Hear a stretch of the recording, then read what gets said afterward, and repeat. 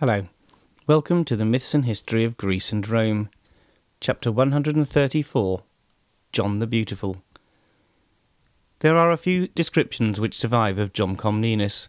His sister Anna, who we remember couldn't stand him, tells us that even when he was born he was not particularly attractive. He was of swarthy complexion, she says, with a broad forehead and rather thin cheeks. The Latin historian William of Tyre said John was short and unusually ugly, with eyes, hair and complexion so dark he was known as the Moor. A Moor is someone from part of North Africa. Shakespeare's character Othello was famously a Moor. So this seems a bit strange, doesn't it? What's the title of this chapter? Is it John the Ugly? Is it Unattractive John? Maybe John the Hideous? No, this chapter is called John the Beautiful, and John II deserved his name. It wasn't that he looked nice, it was his spirit and generosity that was beautiful. He was one of the most generous, kind and fair men who ever sat on the throne of the empire. It's said that throughout his reign he never had anyone physically harmed or executed. He was also a great soldier, and he became known as the new Marcus Aurelius.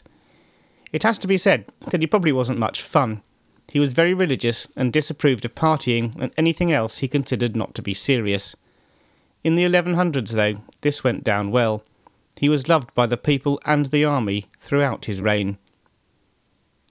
John was not as lucky as his father had been because he couldn't trust all of his family. Anna Comnena had worshipped her father, but did not feel the same way about her poor brother. It wasn't long before she and her brother Andronicus were plotting against the new emperor. Unfortunately for them, they couldn't persuade Anna's husband, Nicephorus Bryennius, to join in the plot. The conspirators were all arrested, but John began his reign as he meant to go on. Nobody was executed, and nobody was punished. Bryennius realised the emperor was a good man, and went on to serve him loyally for 20 years. Anna was not so lucky. She was sent to a convent, where she lived for the next 35 years. She never forgave her brother, but she didn't cause him any more trouble. The one member of his family that John did trust was his brother Isaac. John appointed Isaac as Sebastocrator, the second most important person in the empire. In late 1118, soon after John came to the throne, both men had sons. Both men already had sons, and both were delighted to have another. John named his youngest son Manuel, and Isaac named his Andronicus. These two baby boy cousins will both have a very important part to play in our story. John, like his father before him, believed that he'd been appointed by God to lead his people. He took this to mean that it was his duty to liberate captured territory and return it to the empire, and boy, did he have a good go at it. Alexius had given the most important jobs to members of his family, but as we know, John wasn't as happy with the family as Alexius had been. He gave overall command of the army to his most trusted advisor. John Aksuch was a Turk who had been captured by the Crusaders at Nicaea when he was a very small child. He'd been brought back to Constantinople and brought up in the imperial household. He was exactly the same age as John, and they became best friends. As they grew up together, they formed a partnership just like that of Augustus and Marcus Agrippa. John Comnenus, like his father, was a soldier at heart. Together he and Aksuch planned how they were going to restore the empire to greatness.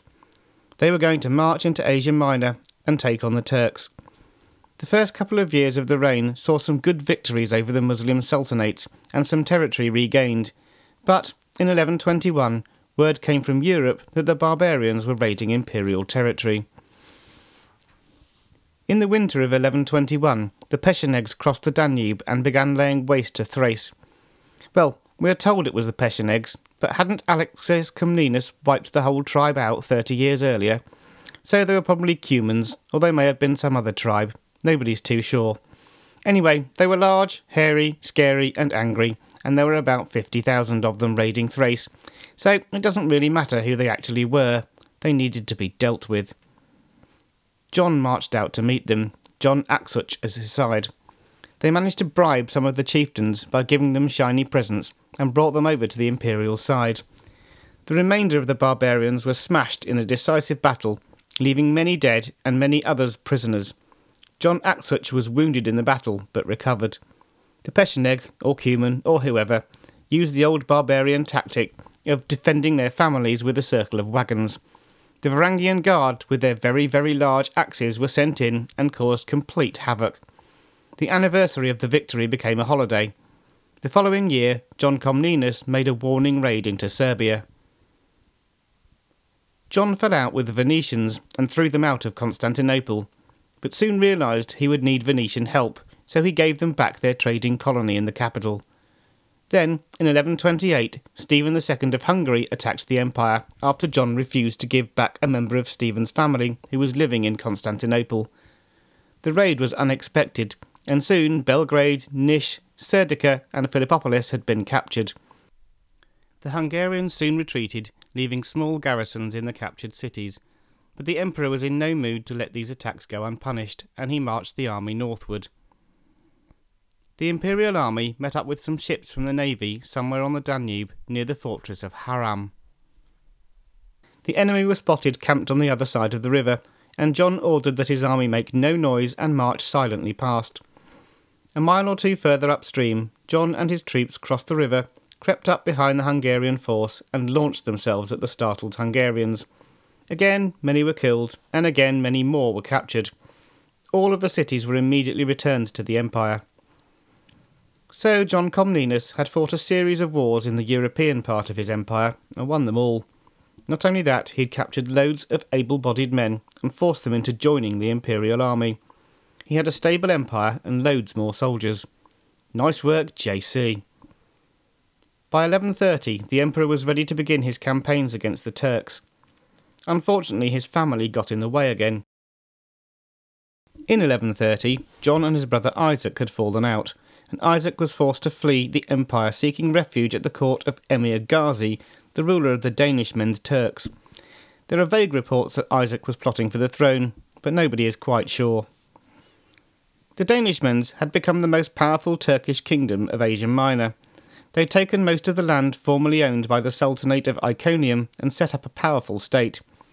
In 1130, Emir Ghazi had taken on the forces of the Prince of Antioch, Bohemund II.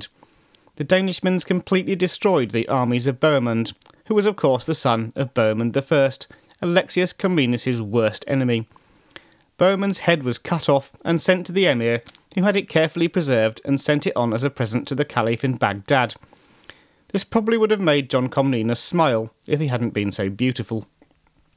Still, it was no bad thing that the Prince of Antioch was dead.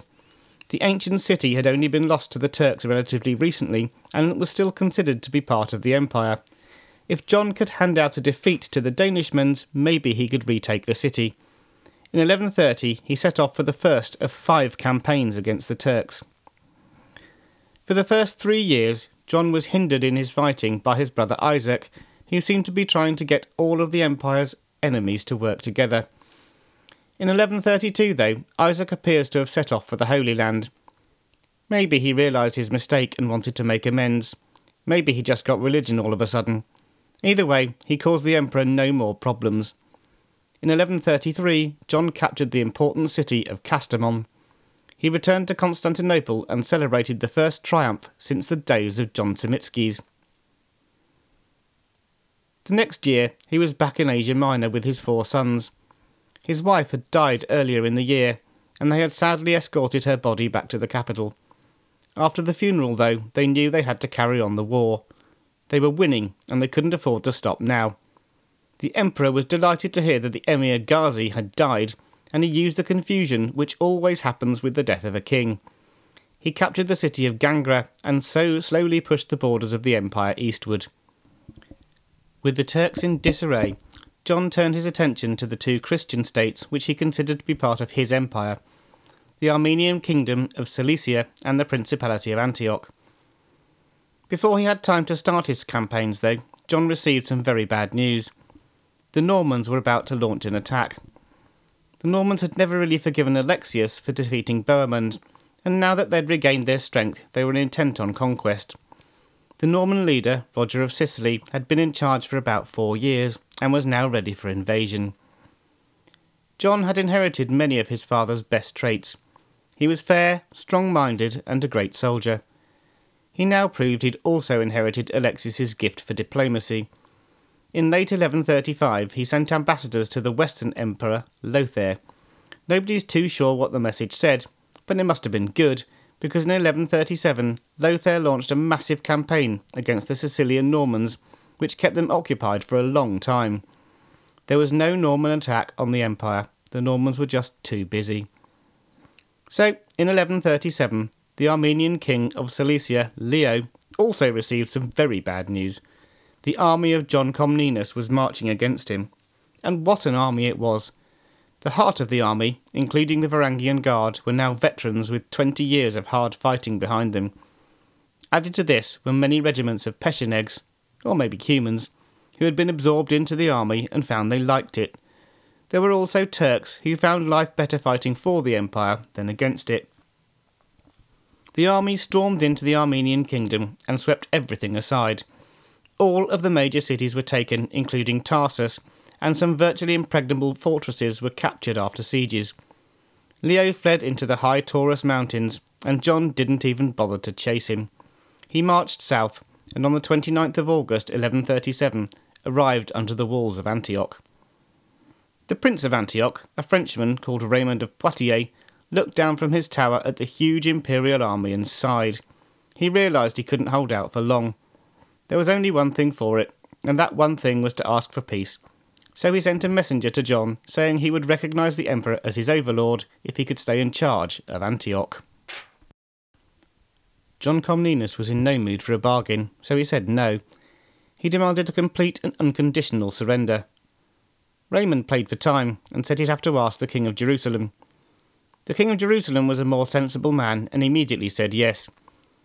John Comnenus and his men marched into Antioch without a drop of blood being spilled. He was as generous as usual. He demanded free and unobstructed access to the city, but he let Raymond stay. John began a campaign against Aleppo and some other cities in the spring of 1138. The imperial army, along with the Latin troops, took Balat between Antioch and Aleppo and Bizar. The allies, however, failed to surprise Aleppo and turned to besiege Shaizar on the Orontes in April. Before long, though, serious arguments broke out between the Latin leaders and the emperor. John, hopping mad at the suspicious behaviour of the Prince of Antioch and of Jocelyn, Count of Edessa, got fed up and lifted the siege. The armies returned to Antioch, where John demanded the castle be handed over. Raymond and Jocelyn couldn't refuse, so they stirred up trouble in the city and a riot broke out. John, his mood very far from beautiful, packed up and went home. He was not happy at all, and he vowed that he'd be back. When he arrived in Constantinople, his brother Isaac had appeared and begged forgiveness. Any other emperor would probably have had Isaac executed or blinded, or at least exiled. John welcomed Isaac back and forgave him completely. John the Beautiful didn't stay in Constantinople for long. He was, as we know, at heart a soldier, and he had work to do.